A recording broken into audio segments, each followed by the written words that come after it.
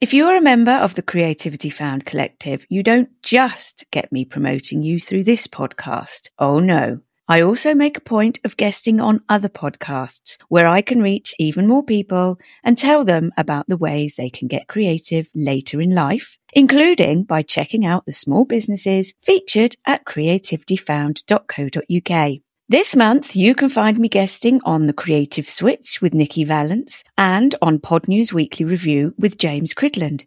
The episodes can be listened to directly from the Creativity Found homepage or on any podcast listening platform. And if you want your small business to be a part of the Creativity Found community, with a dedicated page on the website, monthly online meetups with the rest of the gang, and the subsidiary benefits of my own promotional work, join the collective for just £5.99 a month. Simply visit creativityfound.co.uk/join us, or there's a handy link in the show notes.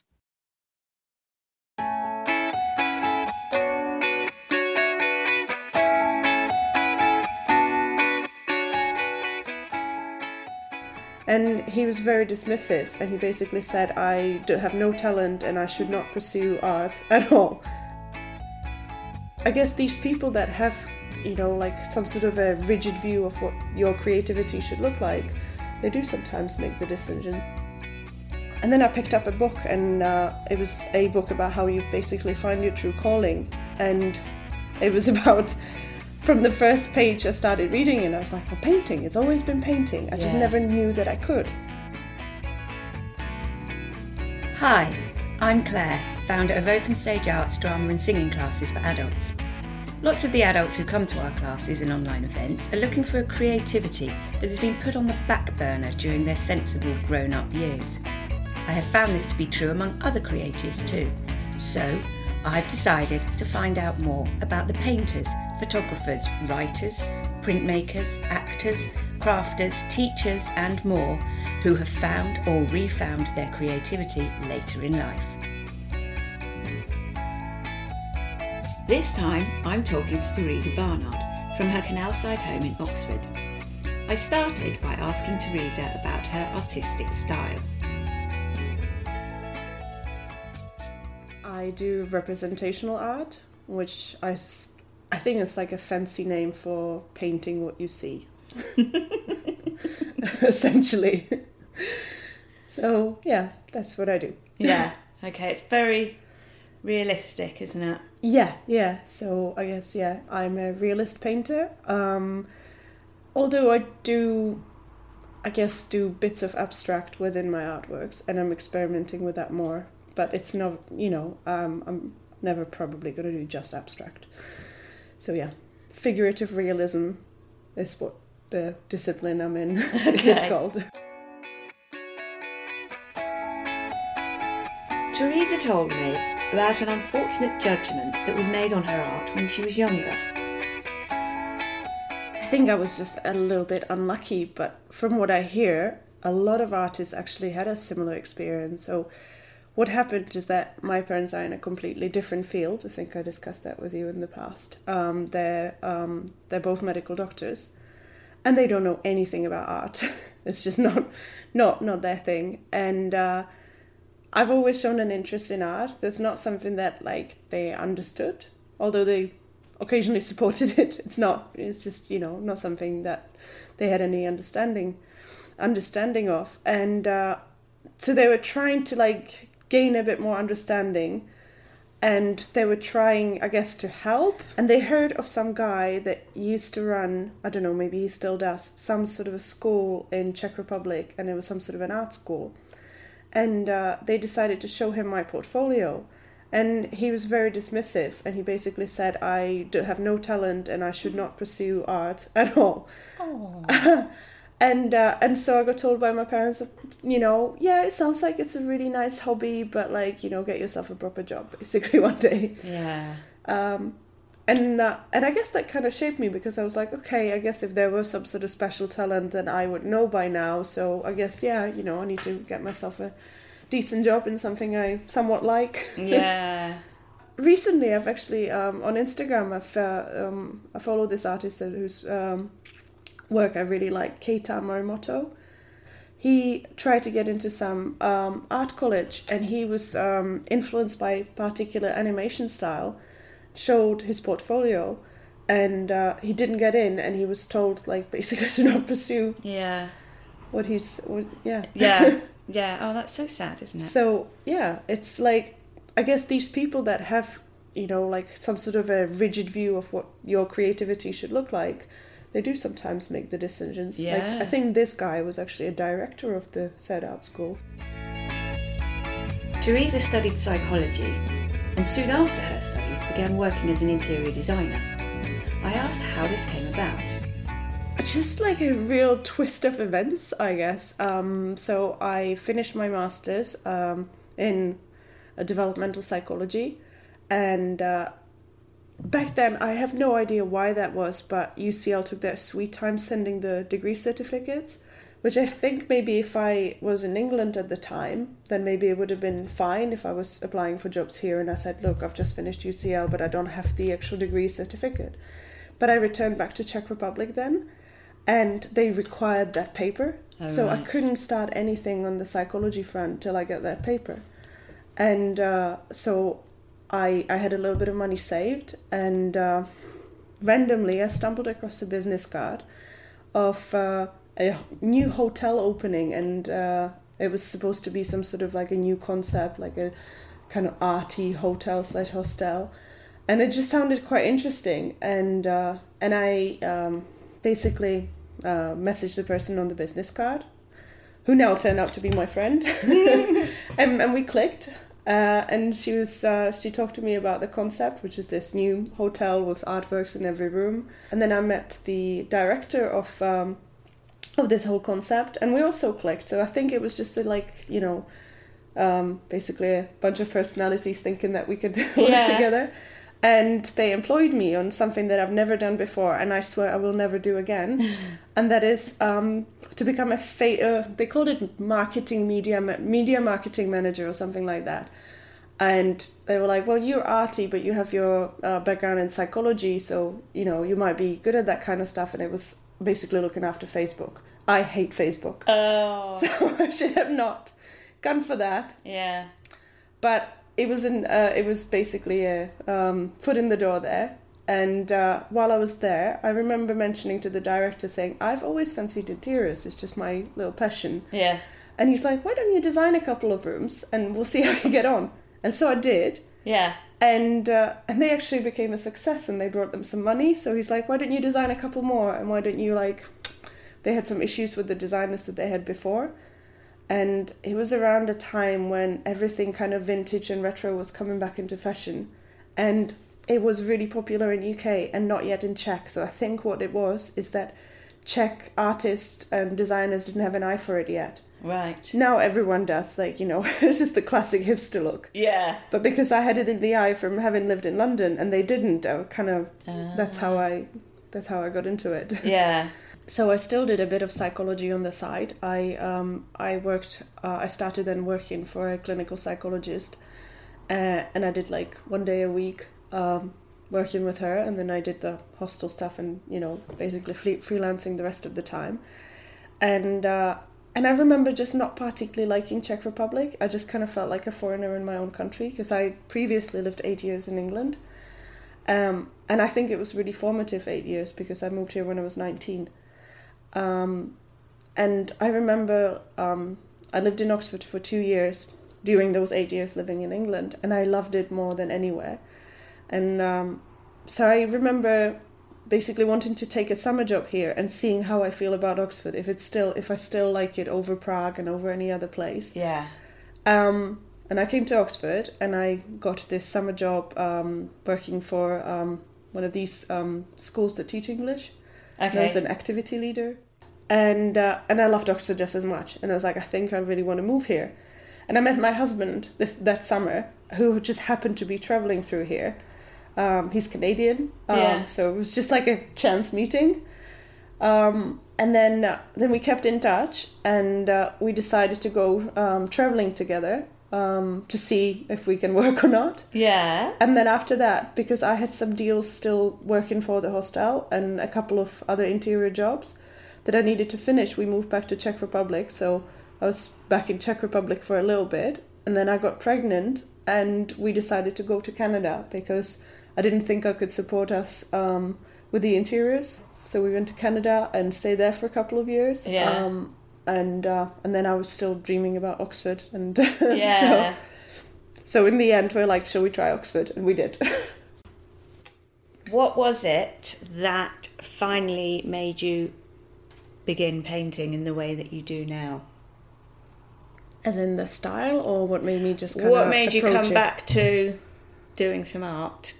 So I've never really stopped doing art, although there were times I did less of it because of circumstances, or I would change medium. So I've always been into oil painting. Like when I was a teenager, I did. I have like a number of oil paintings, all on canvas. But then because we were moving around, I suppose I switched from oil painting to watercolors. So I did do that. But it was always a hobby. It was always something that I just kind of pulled out when I felt like the room is quiet and there's nothing else to do, and I can do my hobby. But what made me pursue it as a job was actually my husband. He originally worked in the oil field, in the oil construction in Canada, and he was good at it, but he never really liked it that much. He was like, it's a bit, Yeah. I like it, I'm good at it, but I don't love it. And he always liked jewellery, and we went through kind of a couple of years of him finding his way to jewellery and the family supporting him in that, to him actually pursuing him and signing up for a really good course, and then getting a job at a really famous London jeweller and making a living out of it quite successfully. Yeah. So, and he's never turned back, and he seems super happy. And the change from him doing a so-so job to actually doing something that he loved was tremendous to witness. Yeah. And very inspiring. I knew with the interiors that I like it, but I don't love it. And with psychology, I've always liked it, and I still like it, just like I still like interiors, but I don't love that much either of them, and not as much as painting. Yeah. And then I picked up a book, and it was a book about how you basically find your true calling. And it was about, from the first page I started reading, and I was like, well, painting, it's always been painting. I just never knew that I could. And then I looked at my husband, and I was like, well, he never thought that he could do jewellery. He just thought that's always going to be a hobby, and here we go. So, and he's like, no, I think you should try it. I think, he's like, I think if you were meant to be a psychologist, you would have been one already, and you kind of like haven't. Yeah. So he's like, go for it. So that's, That's so uplifting and inspiring. That's brilliant. Thank you. Tell me more about your preferred mediums and how you work, how you paint. So my preferred one is still oils. I've swapped canvases for aluminium boards because I work with texture within the paint, and it sits on the aluminium board a bit better. So, but it's always been oil. Yeah. Like that's my love affair, lifelong. Yeah.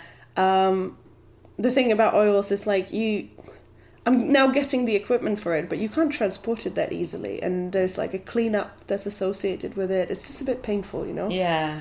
Like the setup takes a while, the cleanup takes a while. So you have to have more time for it than just pulling out watercolors and then just, or pencils. So that's where the other techniques kind of come into play.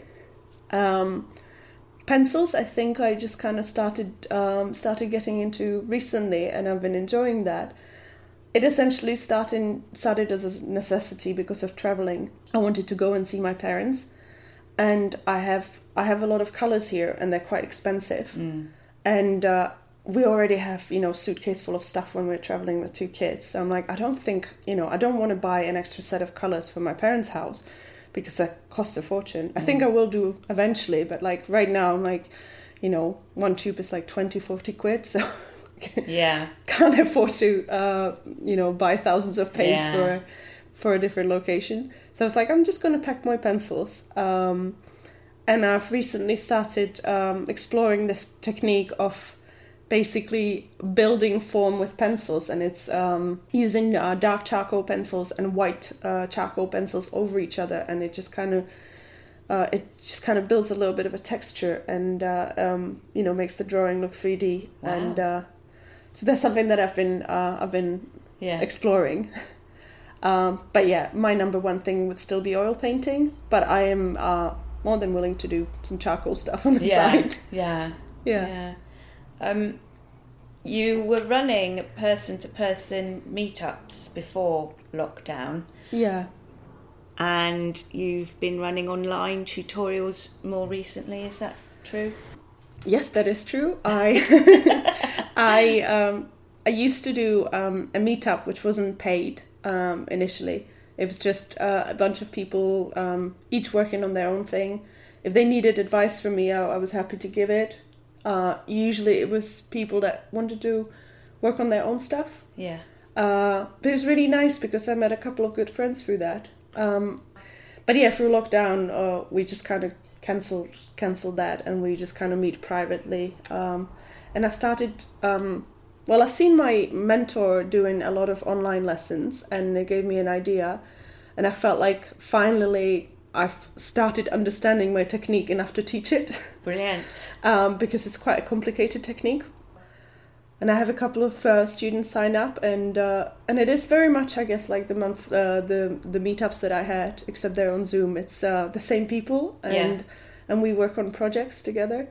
So we would set up a project. For example, now we're working on a full head portrait, and we have I demonstrate live, and they ask questions.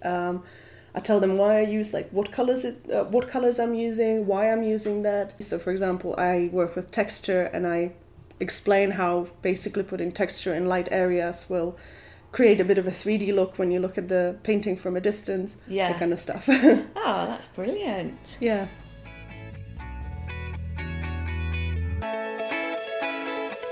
I wanted to hear more about Tereza's involvement in the Tom Croft book, Portraits for NHS Heroes. I follow Tom on Instagram. He's local, and he's a very helpful artist, and I'm an emerging artist, and he's always been very helpful, whenever I had any questions about how our business works. He's always given valuable advice. And I've seen when he first posted the feeling that I think a lot of us in art community kind of had when COVID first came about. It was a weird feeling because, let's face it, art is a bit of a luxury. Yeah. It makes you feel like, oh, here, there are people basically fighting for their lives, and there are people fighting for them. Yes. And here I am just going to sit in my easel and paint. Yeah. Makes it... Yeah. I think the feeling that a lot of us had was that it makes it a little bit vain. Yeah. And he was the one that was like, yeah, that's basically how I feel. So how I'm going to work against that feeling is I'm going to actually offer a free portrait to an NHS person. And, if there are any other artists that want to do that, message me, basically comment underneath. And I was one of the first ones to comment there. And I was like, I think this is an excellent idea. 100% do it. He was personally actually allocating people on that first comment. And that's before I think he even had the hashtag and whatnot. And then it just completely took over. And then he did the hashtag, and then other people could basically join in without him having to allocate anyone. Okay. But yeah, I think because we know each other, we're a small community, like us artists, and especially representational art and portrait art. I think there's not that many of us here. So I think we, a lot of us know each other. Yeah. So I think I just posted my artwork, and he reposts everyone's artwork. I don't think he can do now everyone. Yeah. So many now. But he reposted artworks of other artists. And then he randomly contacted me and said, yeah, do you want to be in the book? And I was like, 100% yes, yeah. Of course. So who did you paint? I painted a girl called Charlotte Cooper, and she works as a neonatal nurse in Manchester. Okay. And I still have her on Instagram, and she seems like a really lovely girl, so I'm really glad that I got teamed up with her. Yeah. It was a nice experience. Yeah.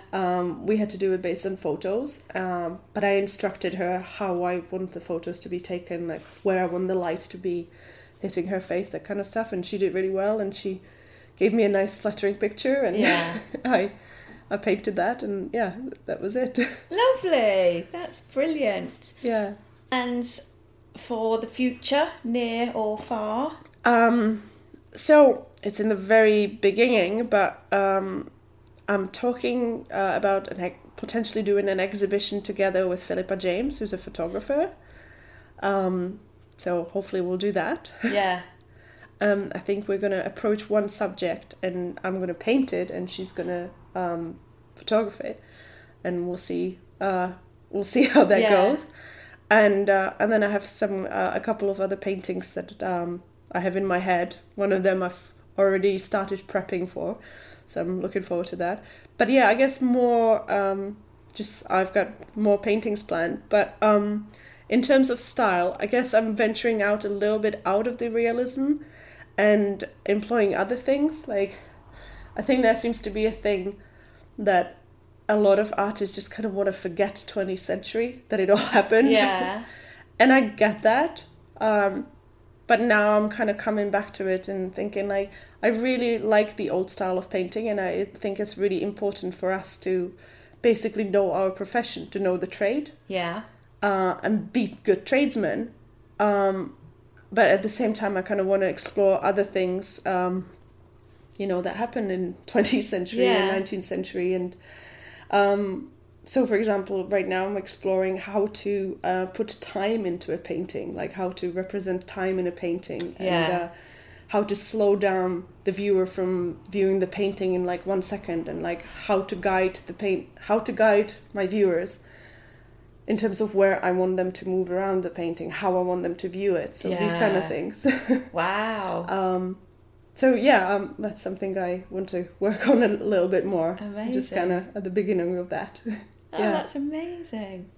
If people want to view your work and connect with you, where should they go? To my website, terezabarnard.com. It's Tereza with a Z. On Instagram, I'm on Instagram. I think that's the only social network I'm really active on at times.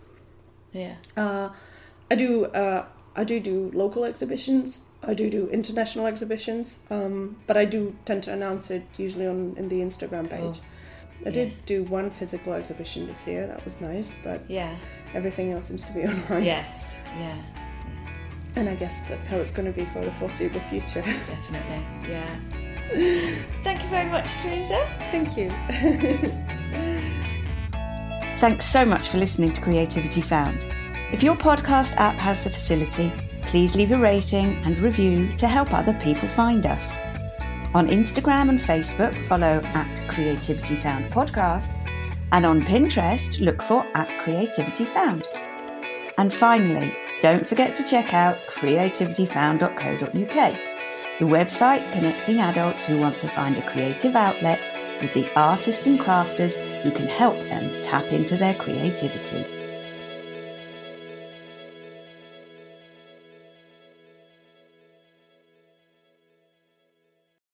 Creativityfound.co.uk is the place to go to find workshops, courses, supplies, kits and books to help you get creative.